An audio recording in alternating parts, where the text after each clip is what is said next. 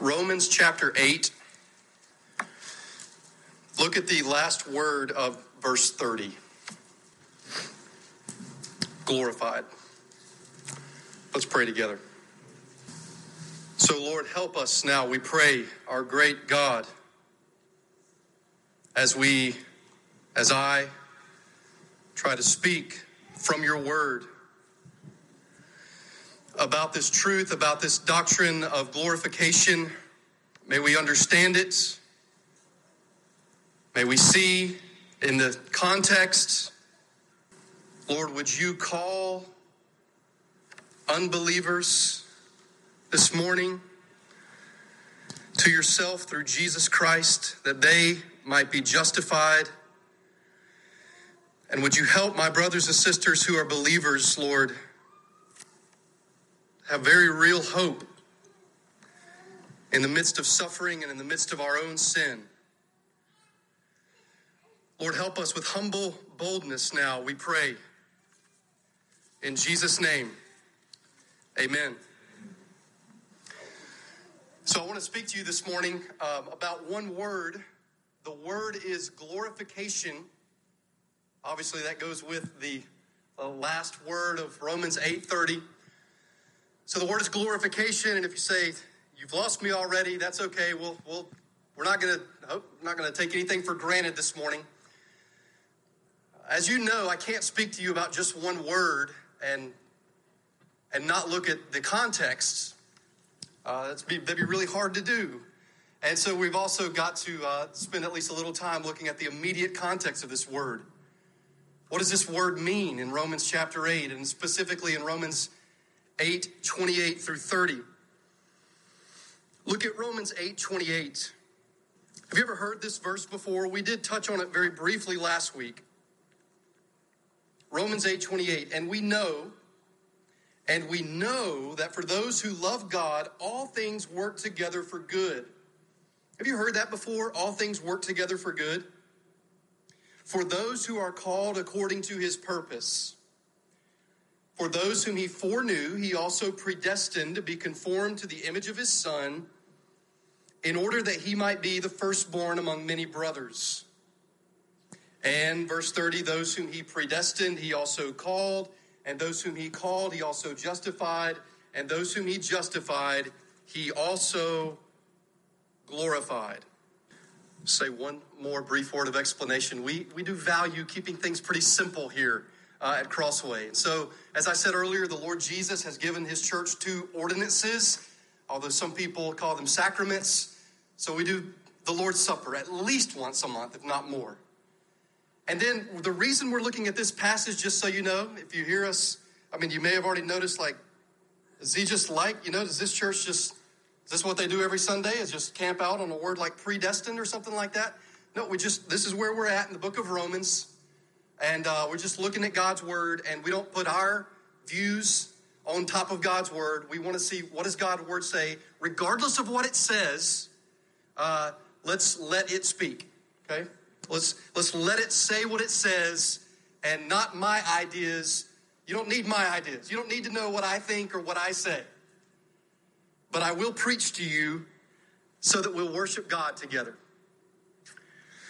Now, Romans chapter 8, this is probably, unless some unforeseen event, this is probably our last sermon. This is the 4th sermon on Romans chapter 8. Maybe you know it's been called the Great 8.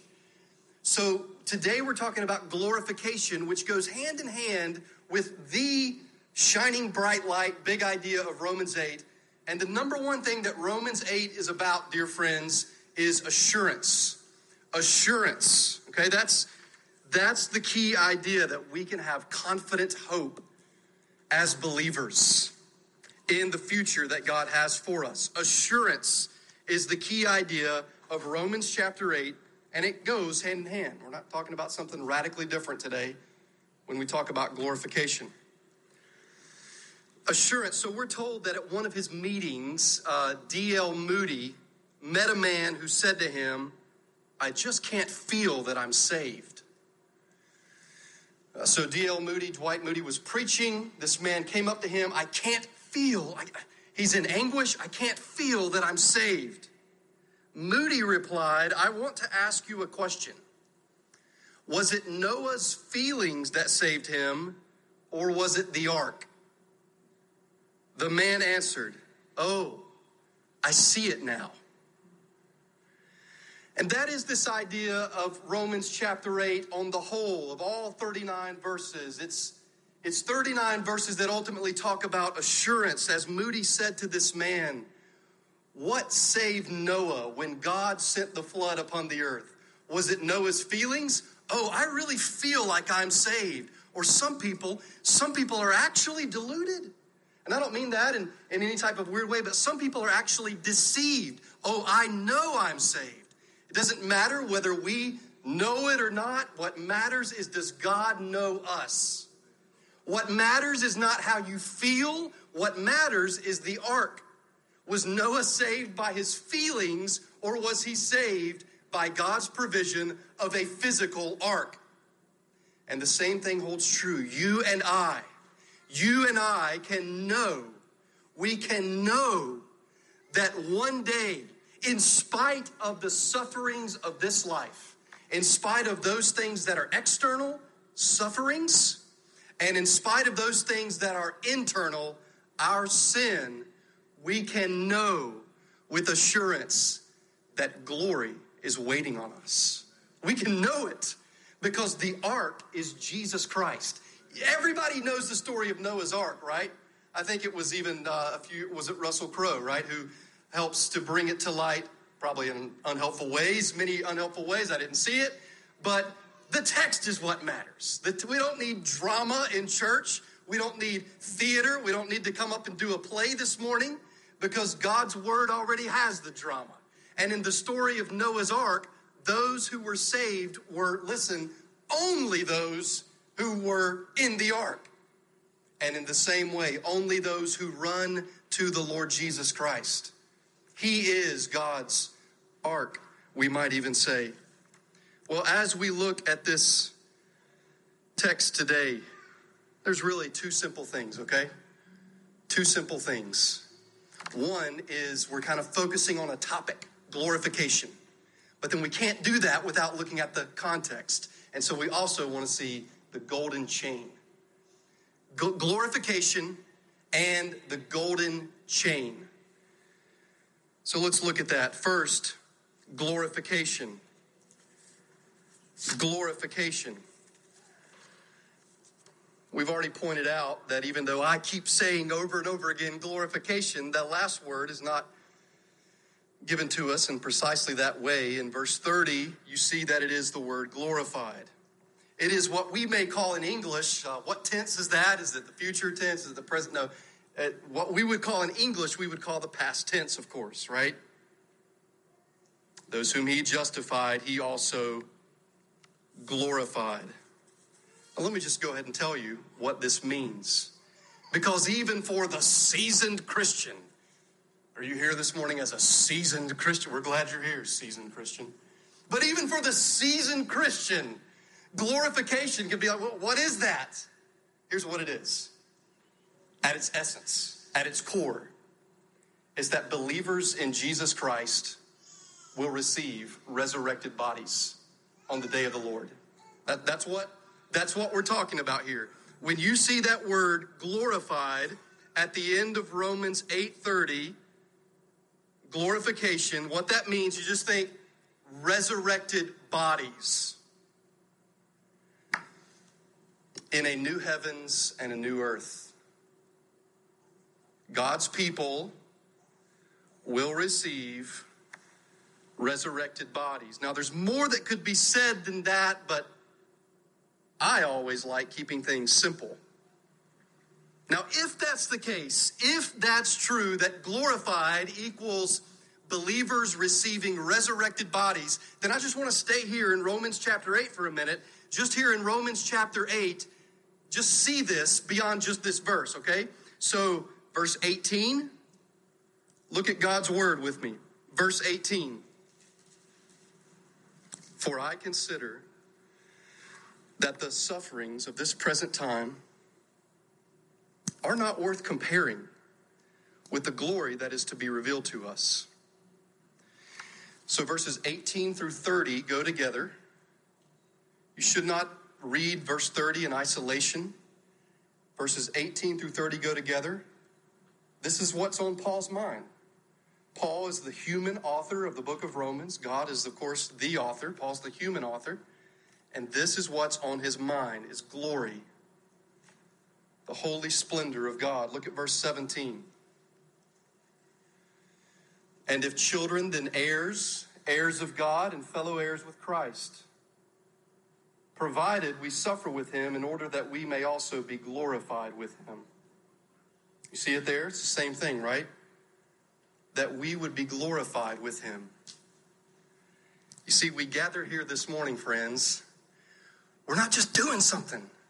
We're not just doing it because we're the Rotary Club. No, not throwing any shame at we're not just going through any type of motions. We've gathered because Jesus is alive. Jesus is Lord. Jesus is Lord over everything. He has lived a perfect life. He has died on the cross in our place as our substitute, bearing the wrath of God upon his head, we might say. He's alive. He's been raised from the dead. There's nothing we can do to make ourselves right with God. You can't say, like perhaps ancient Roman Catholics, I'm going to discipline my body and even torture my own body. You can't suffer so that God will approve of you. But if you are a Christian, make no mistake, or if you desire to become a Christian this morning, then that means following Jesus, who suffered first and then entered into his glory. Jesus has been glorified. Here's another point at which the whole sermon is in a sense summarized, okay? Jesus is glorified. What does that mean? Well, Jesus is raised from the dead. Jesus is at the right hand of God right now. He's praying for believers. He's interceding for believers. He's in a new glorified body. And so there's a sense in which believers are actually already glorified as well. We've been raised with Christ. But Jesus suffered first before he entered into glory. Look at verse 23.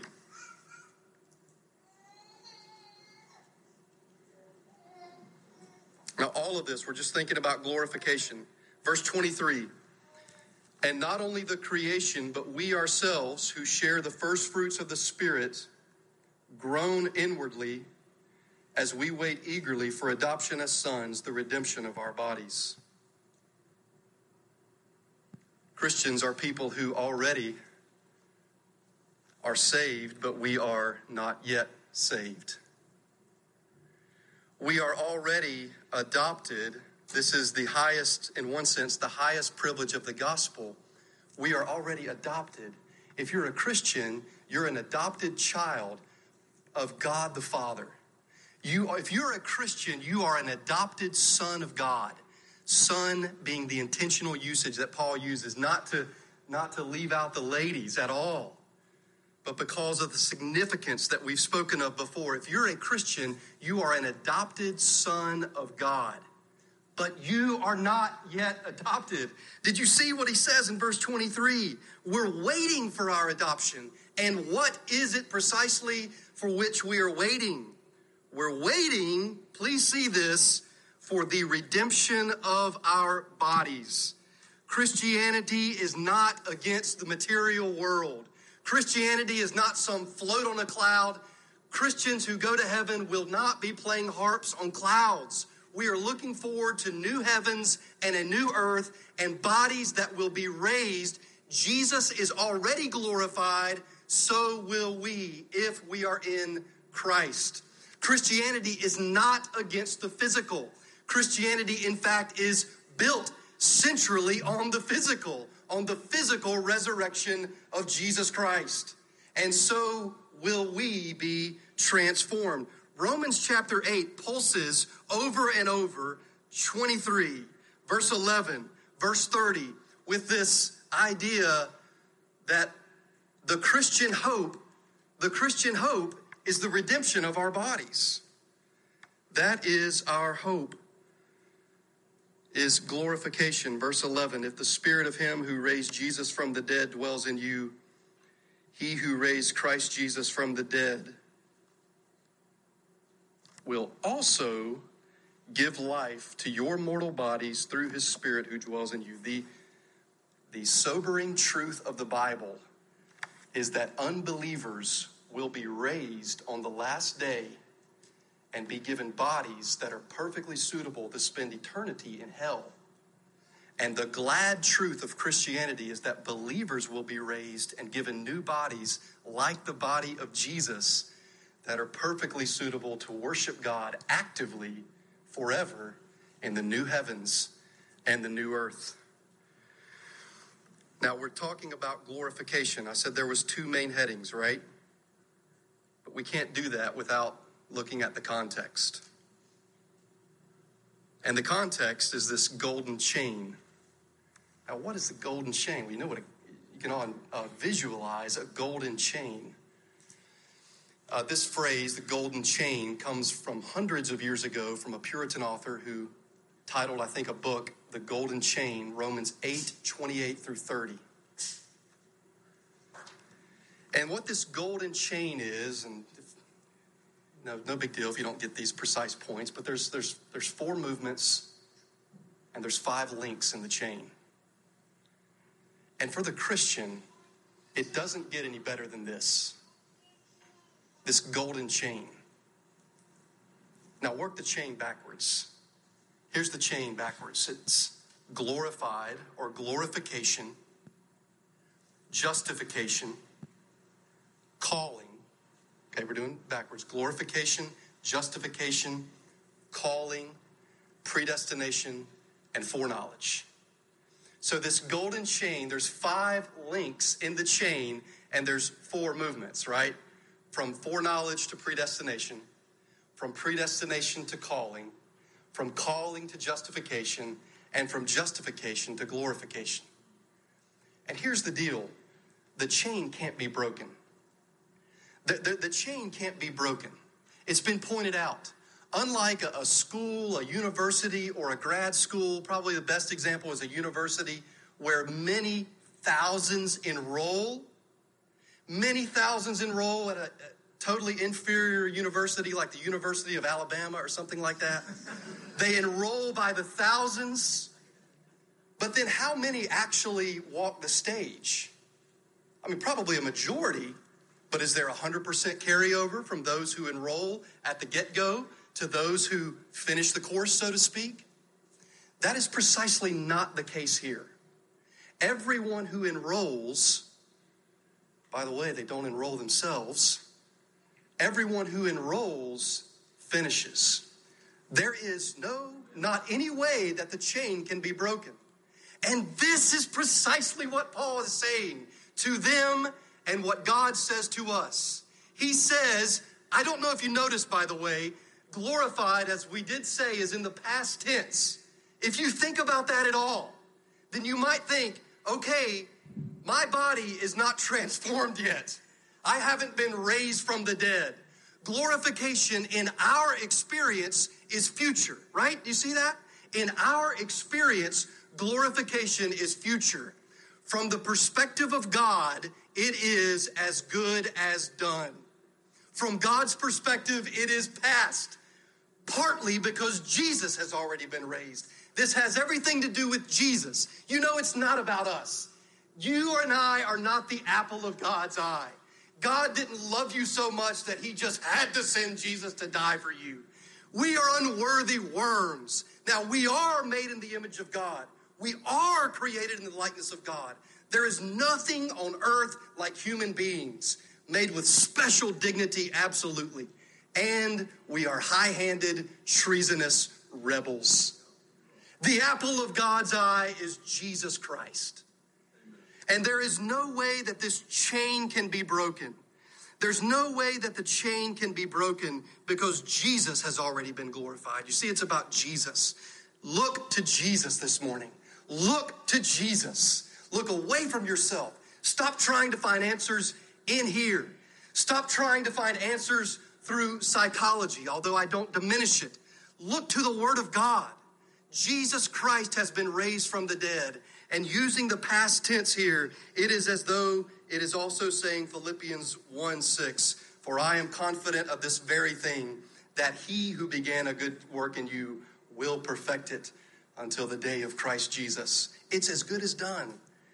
That's the pastoral message that Paul has for these people and for us. Listen, you are, to use the old word that I like, you are being buffeted from without, which just means, of course, externally we experience suffering and persecution.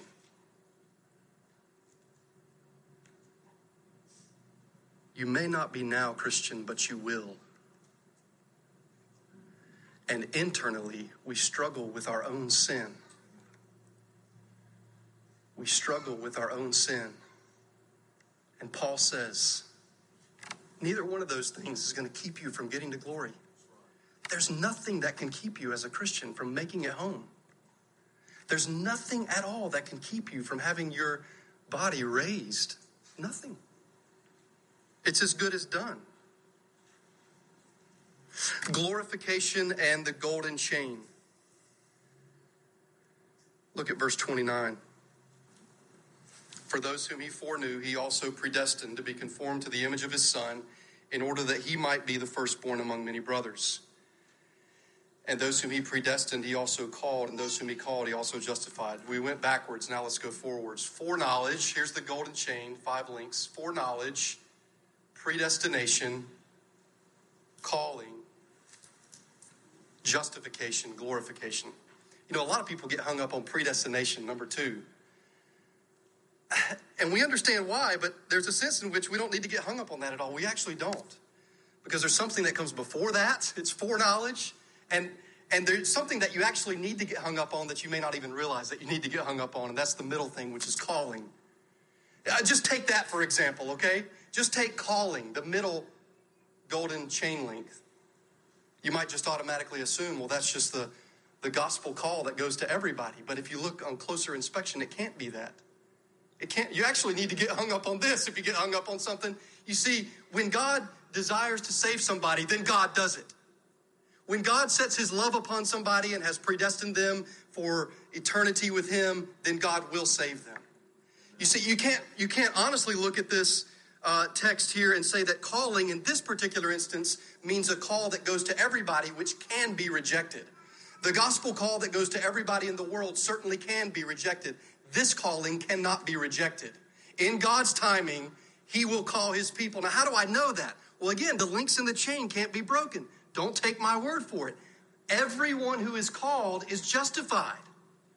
Is everyone who is called generally justified? No. But in this case, everyone who is called, it's referred to as the effectual call or sometimes irresistible grace or something like that. But it works. It works. You can't be justified. By the way, justification is also God's work.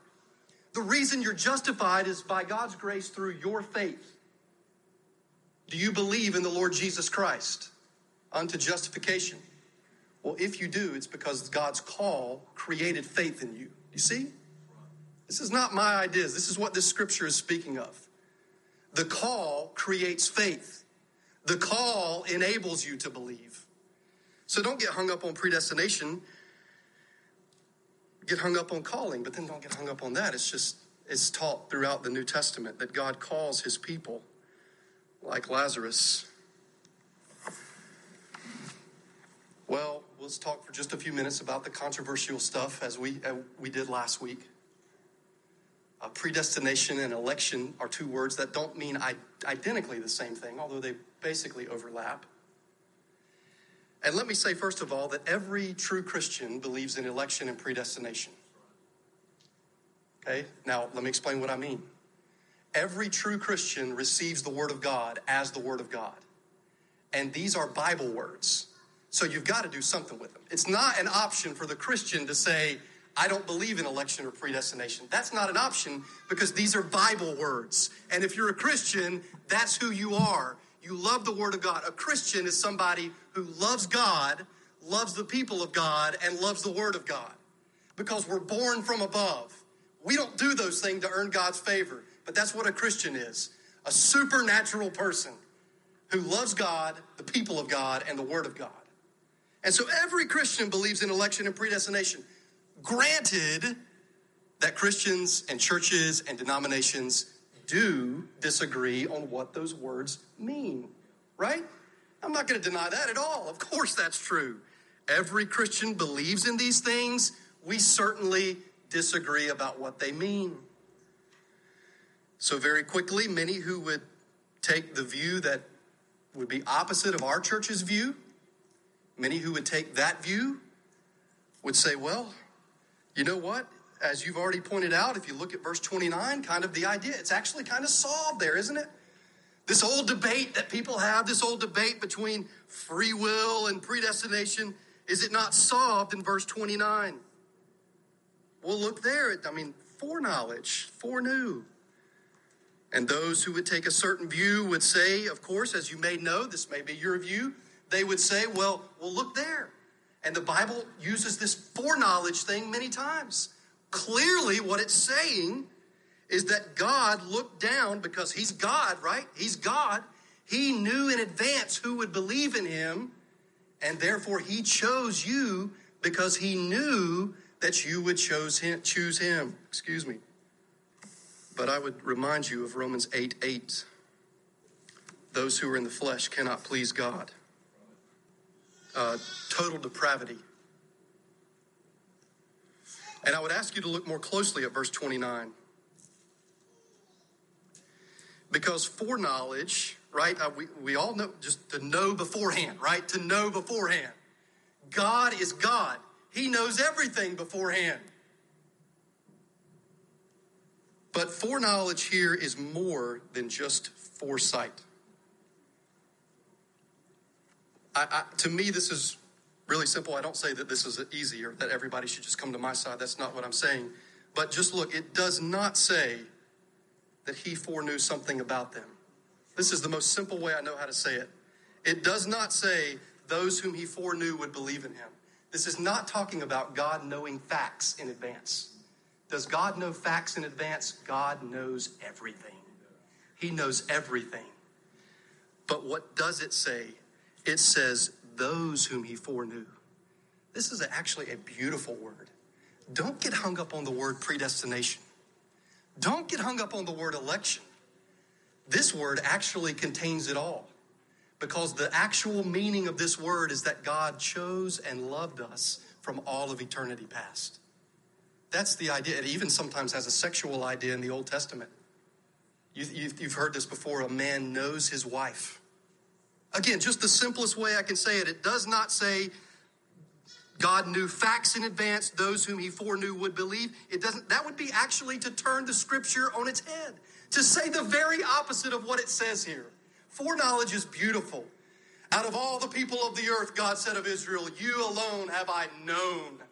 You see, this is the encouragement. This is the encouragement to you, fellow believer. This is your encouragement. Press on. I want you to worship God. I want you to press on. I want you to be joyful in your Christian life. I want you to know that if not suffering now, then suffering is around your corner. And I want you to know, fellow believer, that in Jesus Christ, you were foreknown before the foundation of the world. What matters is not if you say, I know Jesus. What matters is, does Jesus say, I know you? And every one of God's people, he knew them from all eternity past. I like what Christopher Ash says. Maybe you've heard something like this, and I won't keep you much longer.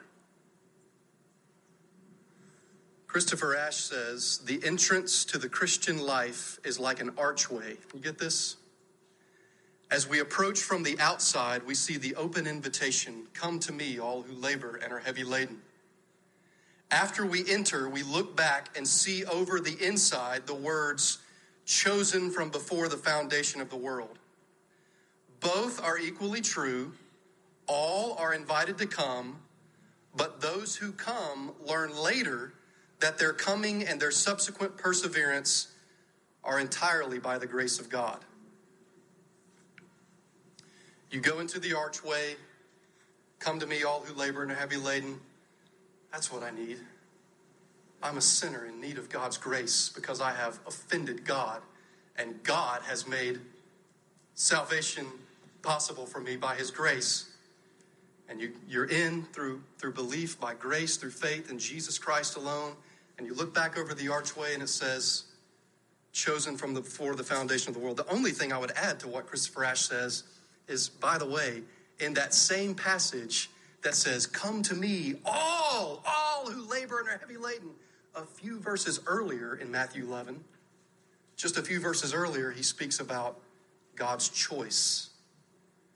And so the scripture absolutely holds these things. Listen to what he says. Listen.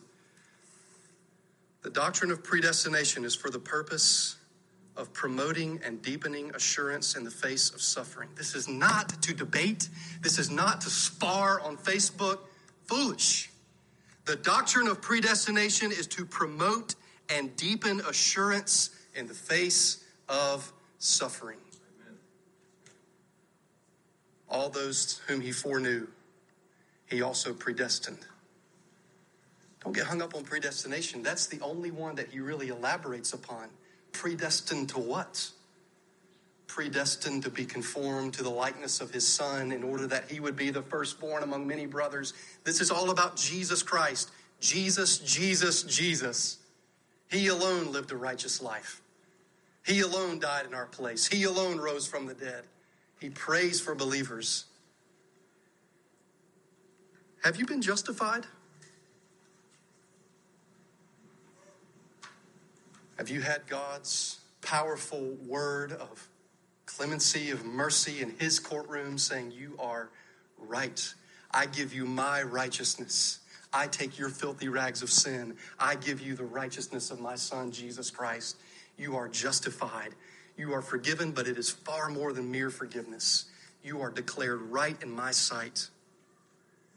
If so, then you will be glorified. Verse 28 is part of the golden chain. All things work together for good. The Bible says all things work together for good. All things work together for good. The Bible says all things work together for good. Underneath that, for those that he has called according to his purpose, which is pretty much the same type of things that we've just been talking about. For those that he's called according to his purpose, all things work together for good to those who love God. For we know that for those who love God, all things work together for good to those who are called according to his purpose. Your love, my love, can be fickle. It's not based on our love for God. It's based on his sovereign love for us through Jesus Christ. God demonstrated his love for us in this, and that while we were still sinners, Christ died for us. Christ died for you, my friend, if you will repent and believe in the gospel. Turn away from your own ways. Look to the Lord Jesus Christ. Let us praise God for the doctrine of glorification this morning. Here's another definition from Stott. Our destiny is to be given new bodies in a new world. That's your destiny, to be given new bodies in a new world. When will this take place? As one old catechism said, when will this take place? Glorification. It will take place on the day of the Lord's return. It will usher in the glorified state. Believers will be raised in a renewed world, while unbelievers will be raised to face eternal judgment. The day of the Lord. The day of the Lord. Jesus has come and he is coming again. And this reminds us of those two things. He has come, he is coming again, and he does not leave us now to just figure it out on our own. He doesn't say, here's what I did on the cross, and here's what I'm going to do in the future. And oh, can you even imagine what he's going to do in the future based on his word? No, we can't. But he says, behold, I am with you now. Predestination leads to evangelism. Predestination should lead to mission. He is with us now to lead others to Christ, to comfort us in our suffering. He is with us now. Why will you not go to his word? Why will you stay away from prayer and his word? Why will you stay away from the people of God? Go to the word of God. Go to Christ. Go to him alone. He is a sufficient Savior. Let's pray together. Lord, help us this morning. Help us to see. Help us to believe. Help us to rejoice. Help us to worship. Help us to repent and to trust in you. Fill us with the Holy Spirit. We thank you for the apple of your eye, the Lord Jesus Christ, and we pray in his name. Amen.